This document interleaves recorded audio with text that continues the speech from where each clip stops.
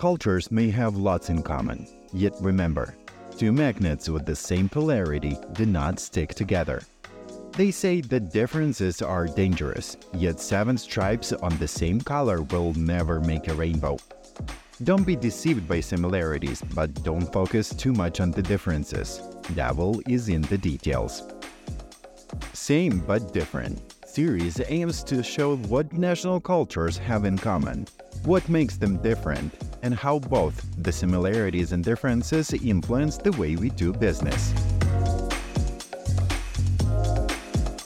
Family is at the center of Mexicans' life. I think coffee might be a universal language for the 3 cultures we're discussing today. Humor is used as a means of fostering positive and lighthearted environment in the workplace. We appreciate talking about things we do outside of work. First, ask yourself what feedback is for you. Sometimes Chileans say no without actually mentioning the word no. Greetings to our listeners. Alejandra Vesela and I are excited to present episode 2 of the podcast devoted to Mexico, Colombia, and Chile. And it's a particularly interesting one, I'd say, as it's about the peculiarities of building relationship, communication, and interaction between people. What can be more illustrative when it comes to cultures, right? Hello, everyone. Feels great to be back. We really hope you enjoyed the first episode, and we're looking forward to the second part, where we will share some insights about Mexico, Colombia, and Chile. Stay tuned and discover how same but different these 3 cultures are. If I could start with a bit of a question, Ali, how high would you rate family on the list of values for Mexicans? Oh, I would definitely say that this is at the very top of the list. Family is at the center of Mexicans' life, and it is important to give time to them. Most of the time, people will stop what they're doing if a family member needs any form of assistance. Family comes first is a common phrase we use to exemplify this behavior. Also, Mexicans have a strong sense of community, so most of our activities involve family and friends, such as outdoor events, school events, maybe some family gatherings, and this is something that we like to talk about. Ali, do you mean with friends and close people or in the business setting too? Oh, definitely. It's quite common for us to bring up family and friends in the conversation with colleagues or managers. And even during interviews, for example, when I ask colleagues from Colombia, Chile, or Mexico about their weekend or their hobbies, they like to share what they do with their family, their partner, and their friends. It's like opening the door so others can peek into our personal lives. That's so true. My Chilean student loves talking about her 2 nephews. This is a recurring topic in our classes. She started sharing bits and pieces of her personal life once we established a connection and trust during our sessions. She's a major caretaker of the 2 little children, and I can definitely see how there is a strong emphasis on family values in the Chilean culture, and family members are considered a primary source of comfort, care, and understanding. I observed something similar in the culture of Colombia. Cherishing their family, Colombians also seek other people's understanding that they have a family and a personal life, and expect other people's respect for their work-life balance and important things in life. Family is an overarching value in society, I would say, which is of course projected onto business. Like one of my colleagues from Colombia said, the company and the team have to feel like a family. We need to know about the company's values and cultures and feel like we belong here. Well said. I can relate to it too. Generally, I would say Colombians tend to build quite close and personal relationship with those they work with. That's why you will notice people communicating tactfully and being mindful of the tone of voice used. I remember one of the colleagues from the country saying that they consider Colombians an apologetic nation. You will hear people apologizing when making a comment or asking a question or asking for help, like something that one wouldn't think requires an apology. And I see it's one of the ways to protect relationship and avoid hurting other people in any way possible. Indeed, Lesia, this is a shared feeling among Mexicans too. We're looking to create strong relationships and bond with our coworkers and our managers. At the end of the day, we keep in mind that we spend half of the day at work, which means that work feels very much like a second family. And that is why we take care of each other and our relationships. At this point, I assume our listeners have guessed that people from Mexico, Colombia, and Chile would build trust through communication and interaction. So, what would help our listeners connect with their colleagues? I think a great practical tip here would be to show curiosity. Like, ask your colleagues questions about the region they come from, its cuisine and traditions, coffee, and simple things like what plans they've made for the weekend. And remember that remote work offers possibilities to connect personally too. Like, try to notice things when the camera is on.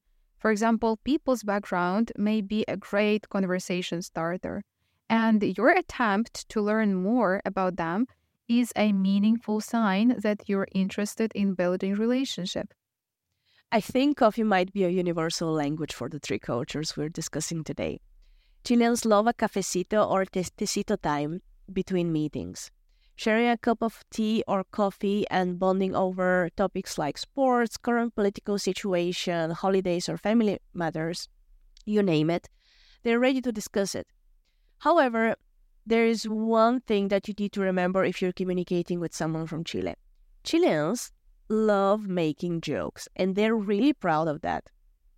Personally, I had a hard time adjusting to their particular sense of humor when I was living there.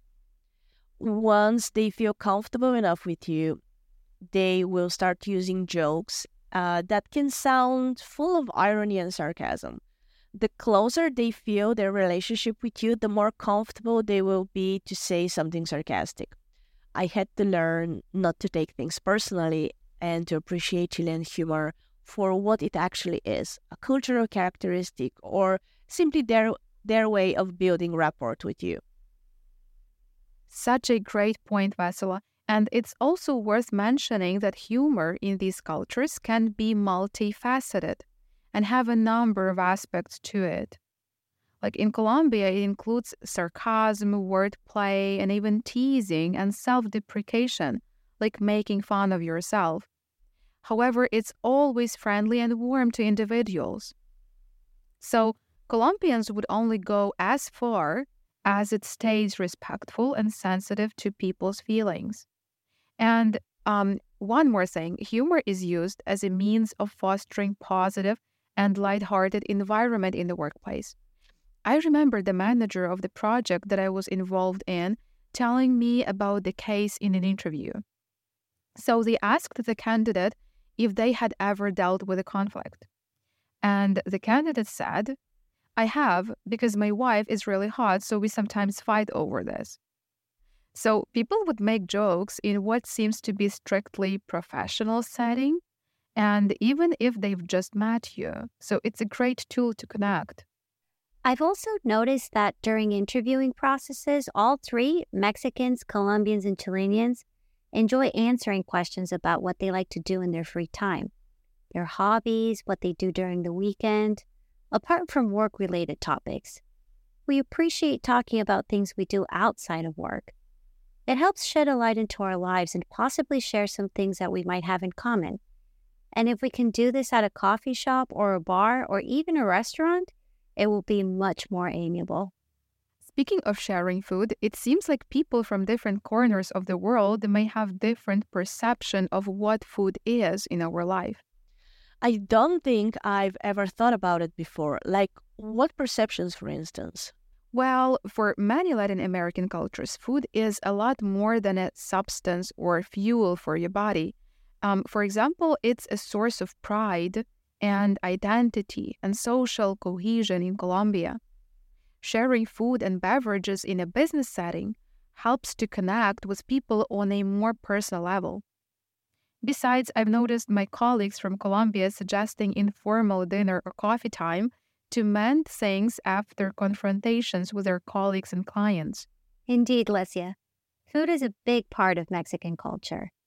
During weekdays, we usually have a big lunch around 2 p.m., where it is customary for all family members to sit at a table and enjoy a nice meal where we talk about things like work. And during weekends, it's quite common to have family gatherings and enjoy a tasty meal where there is no pressure to get back to work. So usually these gatherings start around 3 p.m. and can last until 10 p.m. or even later. It is a time we value greatly. And like Colombians, we also enjoy having dinner or coffee with colleagues. We appreciate face-to-face interaction. It helps to build trust and strengthen relationships. At times, this might seem straightforward by other cultures. So if we invite you to have drinks or coffee after work or maybe even dinner, don't worry. That's just a normal thing to do.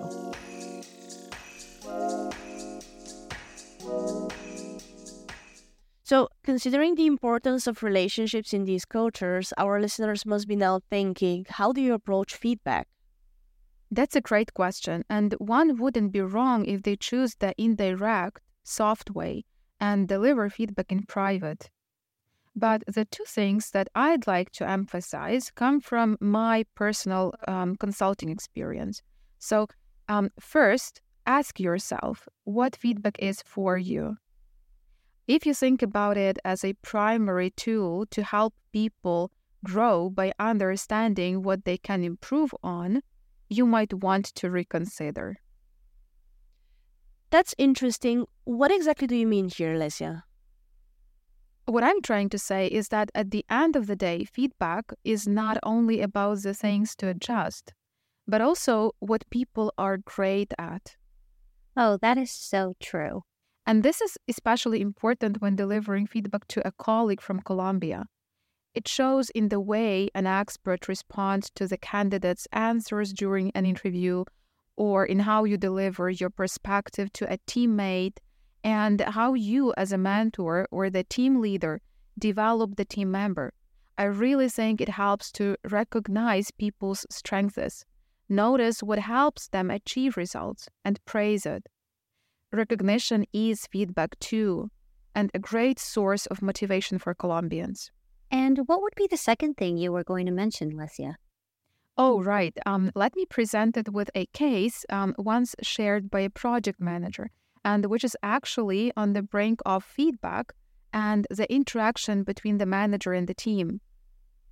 At some point, the manager identified a certain change in the team's attitude and dynamics. So it was about minor things. People sat in the room, the way they kept the physical distance between them, or the way they talked, and their face expression, of course.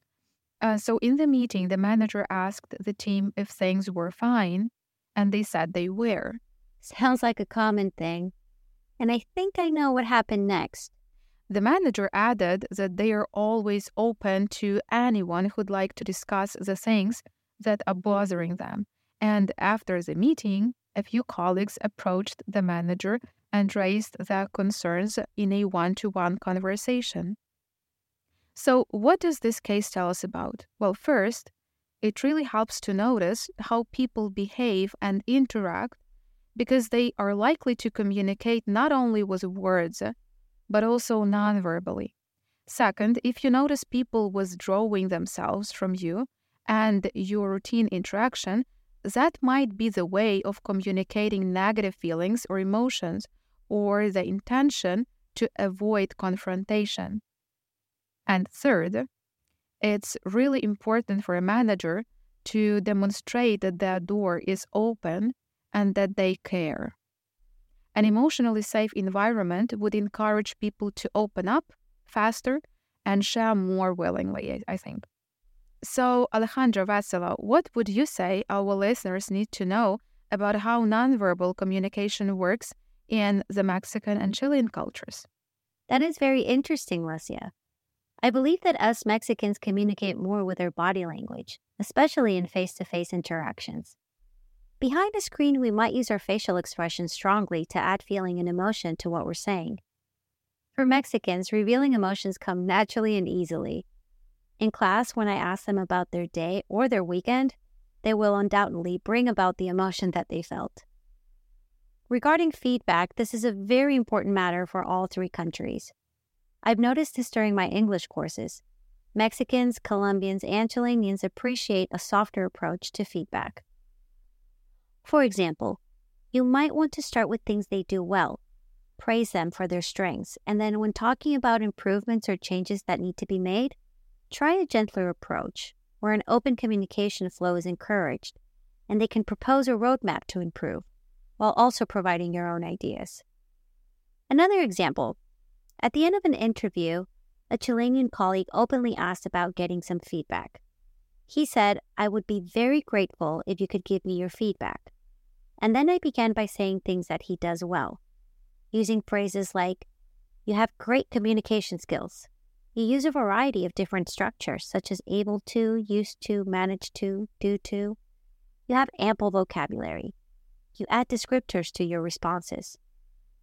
And after this, I also mentioned the things that he might want to work on or improve. And I used phrases like, "At times you confuse the usage of certain prepositions like on, in, at. I noticed a bit of confusion when talking about the past. Try to practice the order of adjectives," and so on. And after I was done giving him his feedback, he was very appreciative of the detailed description and said, "Thank you. This is very helpful." Great examples, Alejandra. Another interesting aspect in communication would be how people show emotions. The level of expressiveness seems to be different when it comes to our three cultures. Vesela, what would you say about Chile here? I think I have heard people calling Chileans Germans in Latin America. Where does this come from? The Chilean culture might be the least expressive one of the three, with Chileans still being expressive compared to other cultures around the globe. Something interesting I discovered while living in Chile was the fact that sometimes Chileans say no without actually mentioning the word no. You might hear a lot of maybes or "let me think about it," accompanied by gestures showing uncertainty combined with tactfulness. They wouldn't want to give a straight refusal or say that they won't be able to do something before the due date, for example. Bluntly rejecting something would cause discomfort. It's almost like it would ruin their relationship with the other person. I bet there are plenty of people from around the globe who would say saying no is being honest. Right. However, if you're trying to read Chileans, you can pay attention to their facial expressions. They convey emotions through subtle cues. Smiling is a sign of friendliness, right, and warmth, but excessive smiling in formal situations could be perceived as insincere as opposed to the other two cultures we're discussing. Chileans might appear slightly colder than Mexicans and Colombians, but just give them time to get to know you. They will welcome you to their family afterwards. I think Vesela brought up an interesting topic here regarding the word no and how Chileans use different wording. And with all honesty, I think that this is also quite common with us Mexicans. Our approach tends to be less direct, more circuitous. So for example, in the business context, a manager asks an associate to work on some extra tasks. Normally, we wouldn't openly say no. We often provide a narrative explaining why we can't do it in hopes for the manager to realize this and say, "Oh, okay, I see, no problem. We'll find a different way." And this may have to do with the fact that customer service and tourism is a big part of Mexico's economy. And that might explain why simply saying no is at times difficult for us. And interestingly enough, it works the same way in social settings. So let's say that a friend invites you to a gathering or a dinner party. Saying no or "I can't" is not a common thing to do. Often we actually confirm our attendance deliberately knowing that we won't be going. And the organizer knows that. So it's actually expected that you invite 30 people, but maybe only half will show up. It's like we know they wouldn't come, they know they wouldn't make it, and the invitation is still expanded and the conversation occurs. So to some people from other cultures, it might seem a pointless thing to do, but to me, it just reinforces the importance of relationship, the key to trust, and the essential part of people's interaction. I also had to learn not to arrive on time at parties in Chile. That's a great example for us to see that cultural peculiarities are useful knowledge that could help us avoid misunderstandings, even when they come as a culture shock in the beginning. We all have our own cultural background and perceptions. So being open-minded and curious can open not only doors, but whole different worlds. Indeed, Vesela. And I would also like to add that having these spaces where we share our input and have a conversation about cultural differences can help us become more successful in both our professional and social undertakings, while also acknowledging the fact that every day brings about new challenges, and that each of us, being as unique as we are, will experience things differently. I couldn't agree more here. So we hope you will keep being curious, and we'll stay tuned for more episodes of the series, Same but Different.